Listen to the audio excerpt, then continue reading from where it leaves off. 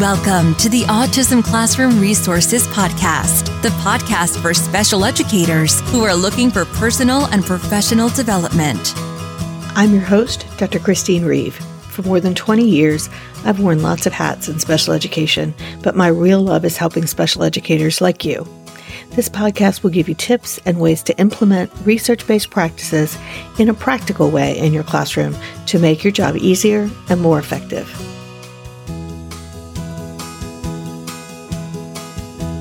Welcome back, my friend.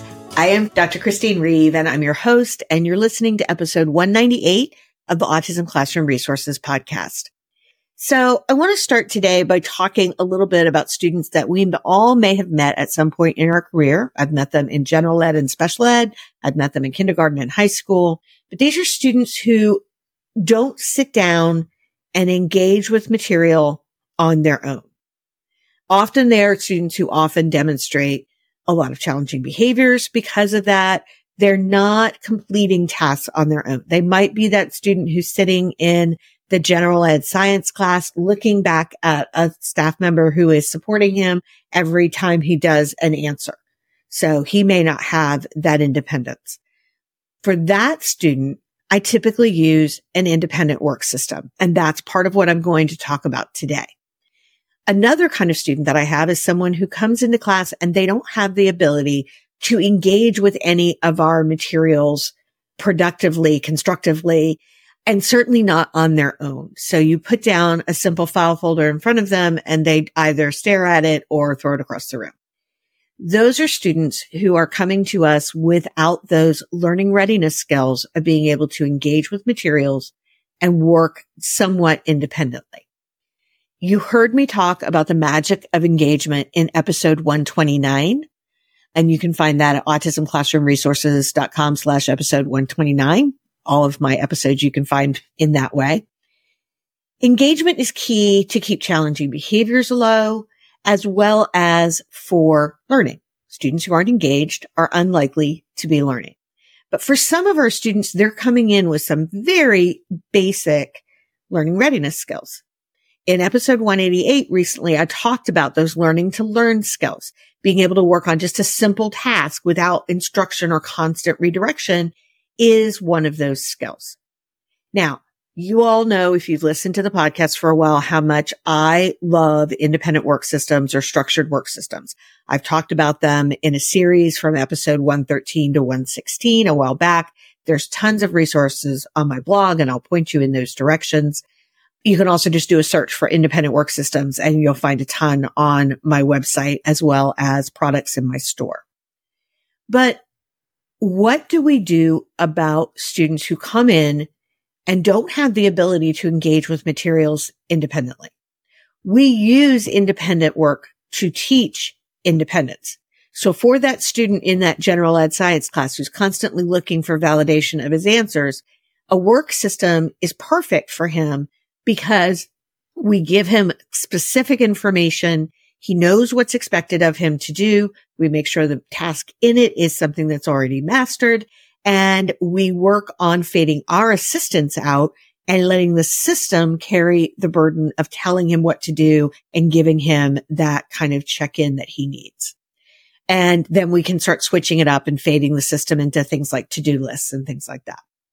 But what about that student who comes in and doesn't have any of those skills? How do you start independent work systems for that student? And this is a question I get very frequently when I do training. And so I thought it would be a really good one to talk about in today's episode. So I will be talking about those guys and how we can use independent work systems, even though they don't have any tasks yet that are independent. So let's get started. Now, let me talk briefly about what an independent work system actually is. I'm not going to spend a lot of time on this. We sometimes call them task box systems or sometimes refer to the tasks as task boxes. Those may make up the tasks for the independent work system. But a structured work system or an independent work system is a specific way of organizing materials to help students learn to complete a series of tasks on their own without assistance from others. There are very specific characteristics about these systems, and I'm going to hit on just a couple of them today. but there is a tutorial on my website that you can go to, and there are previous episodes that cover this. So I'll make sure those links are in the show notes. But for some of our students, we're really starting at just being able to do one task independently rather than a series. We're working our way up because we start where the student is and we move with them to build skills. But when we set up our work system, whether the student comes to us with no independence or should be independent, there are specific characteristics that make up a work system. One is that typically all tasks are mastered, because I can't expect a student to do a series of tasks independently if he's not independent with the tasks. A lot of times we get our independent work systems confused and we think that we're teaching the skills that are in the system, the tasks. We're not. We're teaching the system so that we can use the system for other situations, like on a job site or with their homework, where they know how to work the system to know what's expected. And in order for that to be the case, we have to start somewhere. So we start by teaching some tasks, and I'll talk about that. But overall, a system has a clear beginning and end. So I know where I start and I know when I'm finished. When my work is in front of me in a traditional system, that's where I start on the left and I work to the right. And when all the baskets are gone, then I know that I'm finished and my schedule tells me what the next thing is I'm supposed to do. It's really, really important that the student knows from the visual nature of the system itself what to do next and what to do when they're done. Because that's what we're trying to foster, is this idea that I could send you to an area and have you work on your own, just as I would if I was in a job site or if I was in a general ed class and the teacher was giving an assignment for students to work with at their desk. I also want to make sure that it tells them what to do when they are finished so that they don't try to undo what they've done, and so that they know where to go or what to do, and probably what is reinforcing them and motivating them to work independently. Typically, this is some kind of reinforcer when we start out. I also want to make sure that the expectations of the tasks themselves are clear. I want to make sure that they have a clear beginning and a clear end. I know what I need to do, the amount of materials I need, match the amount that you expect or that fill it, so I don't put a puzzle in that's missing a piece, because my kids will get stuck. I want to make sure that they know exactly what to do with those tasks. So I go into this in a lot more detail in episode 113, and I've got links for tutorials there as well. I'll make sure all of that's in the show notes. But keep in mind that not all task box systems are equal. If it doesn't have those characteristics and some others that I've talked about before that were designed by Project Teach, then it isn't going to work to promote independence. We want our students to learn to use the system because it's an organizational system, essentially. But what do we do about those students who don't have independent work skills yet, who don't have tasks we can put in their systems that they can do on their own? They're learning to work on a task independently. That is a learning readiness skill, like I noted in the intro. But how do we teach that skill? Well, we can use some of the same elements from a structured work system, but we're going to modify them or simplify them for students who aren't quite there yet of being able to use the whole system. So here are some modifications that we can make to get started. First, let's start with the tasks. You can start with very simple tasks. We often call these put-in tasks. They could also be takeout tasks. So you could be putting things in or you could be taking things out. It could be something as simple as an oatmeal canister that has Velcro on the outside. It's got 3 blocks Velcroed to the outside, and they have to take the block off the Velcro and put it in the open top. Put-in tasks are pretty easy to make. They're very simple to use. And when we're starting out, it's really helpful if we create them with as few moving parts as possible. So you can find a whole set of tutorials of different kinds of basic tasks, some of which are put-in tasks, on a playlist in my YouTube channel. If you'll just go to autismclassroomresources.com/taskbintuesday, all one word. That has a ton of different video tutorials of how I've made different kinds of tasks. Look for put in the title and you'll see what I mean. The next thing we can do, so we can simplify the task itself, make it very simple, just take the things out or put the things in. we can make sure that we're containing all of it in one container. So we might have a shoebox task where I want him to take the blocks out of a container and put them into a hole in the top of the box. I'm going to cut a hole and put that margarine container or that plastic container that holds the blocks on top of the box, so that when he pulls the box forward, everything he needs is already laid out from left to right. So the ones that he needs to put in are on the left. The thing he's putting them in are on the right, and he pulls it forward and can do the whole task. It stays together and it goes in the finish basket when he's done. Now, we're going to have to prompt them through these first tasks, and we might teach these tasks at other times other than just during an independent work system. But this is one of the things that I would start an independent work system with them for. The next thing you probably want to do is greatly reduce the number of items in the task that they have to complete. So instead of giving him 12 blocks, I'm giving him 3. Or maybe I'm giving him 1 because I want to work on him being as independent as possible, as fast as possible. But I want to really make sure that I'm limiting how much I'm asking him to do, because that increases the likelihood that he will complete the task more independently. Next, a lot of times when we start an independent work system, we start traditionally with 3 baskets. I think it's just a numbers thing. We just tend to do that. But for these guys, I would probably start with 1 basket, 1 shoebox task, 1 task they have to complete before they get the reinforcer. So it's going to be 1 task with 2 blocks. And when he's done, he gets a container that has an M&M inside. Or when he's done, he gets to go and play with an iPad for a minute or 2. And so he's doing only 1 task instead of a series of tasks, because that's where we're starting. We'll build up to the series of tasks later. So what that means is when you're scheduling your class, a lot of times we'll have independent work as a center. And when we do that, it might be like 15 minutes long, 15, 20, maybe 10, depends on the class. But if I only had him do this 1 thing, he's going to be done like that. So that means that I might take that independent work time as an opportunity for him to practice the system multiple times. Don't think that just because an independent work system, you only complete it once and then you're done. So it takes him a minute to complete the task and then he has 14 minutes of reinforcement. Instead, it takes him a minute to finish that task. He gets a minute or 2 of the iPad, and then we reset his system while he's playing with the iPad and bring him back to do another thing. I typically would use a different set of materials. It might be the same skill. So I might have another put in task. And then we'll do that one and he'll get his reinforcer and you'll reset. The advantage of doing it this way too is that as far as classroom management is concerned, you have the ability to then go check on your other guys that are in the center, see that they're on task and come back, because this guy is working through it pretty quickly.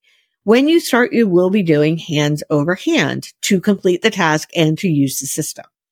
And so you want to make sure that you're fading yourself out effectively, that you're using your prompt fading, all those kinds of things. But you're going to have the opportunity for this student to practice this skill multiple times within one activity, one center in your day. And finally, I would start the system. Typically, when we set up an independent work system, we have a schedule that the students follow. Now, I am a big advocate for that schedule. I see a lot of work systems on the internet, on Pinterest and Instagram, who are not using the schedule. They have a 3-bin cart, for instance. The problem of not having the schedule is that it's going to make it much harder to transfer the strategies from this task to other activities in the classroom, because not everything comes in a 3-bin container or a 3-bin rolling cart. So going from top to bottom may not always be the order in which I want you to do something. I want you to look at your to-do list, which is what the schedule is at this point. However, for these students who do not have that independence skill, I probably wouldn't include the schedule because my system is going to be very, very simple.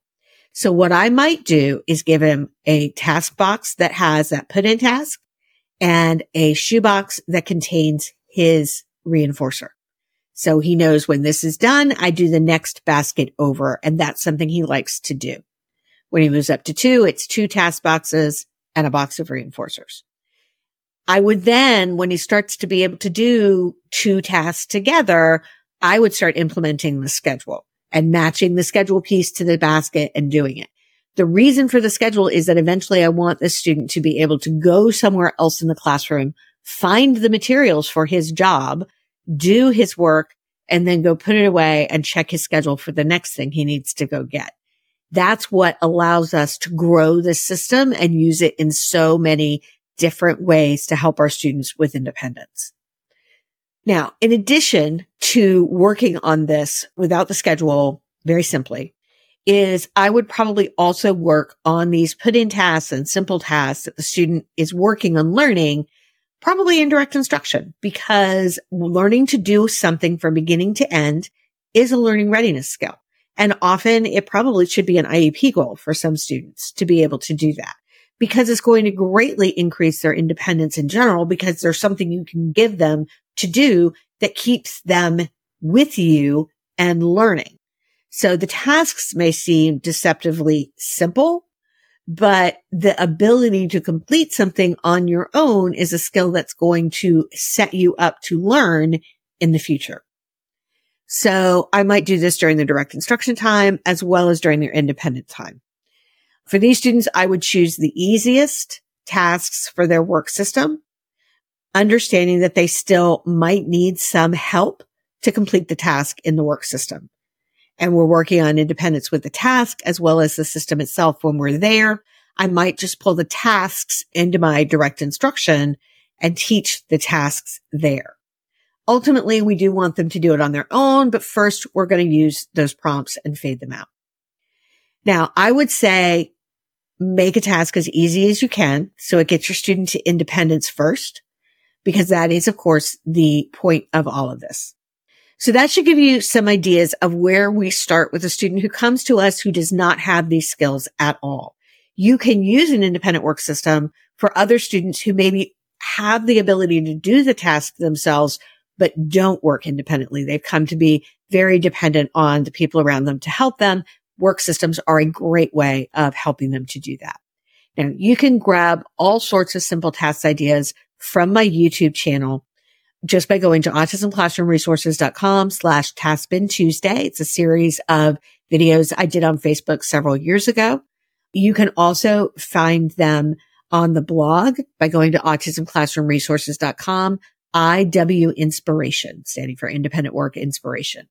Many of those videos are included on my blog, as well as material lists and tutorials, written tutorials for how to do them. So hopefully that gives you some ideas that you can get started with. And I'm more than happy to answer any questions you have. Come over to Spotify and you can share your questions in response to this episode. And I will either respond to you if I can. And if not, I will include them in a future episode. Now I will be back next week, and I'm going to shift gears just a bit and talk about some hard truths and realities of building parent-teacher or teacher-parent relationships. Whether you are a parent working with teachers or a teacher working with parents, I really think this will be a valuable lesson and reminder for all of us. So I hope to see you back then. Thank you so much for listening. If you got something out of today's podcast, I would love for you to go to Apple Podcasts and leave a review. It really helps other people find me, and that allows me to reach a larger group of the teaching world with these types of strategies for our students. So I hope to see you again next week. And until then, talk to you later. Thanks so much for listening to today's episode of the Autism Classroom Resources podcast. For even more support, you can access free materials, webinars, and video tips inside my free resource library. Sign up at autismclassroomresources.com/free. That's FREE, or click the link in the show notes to join the free library today. I'll catch you again next week.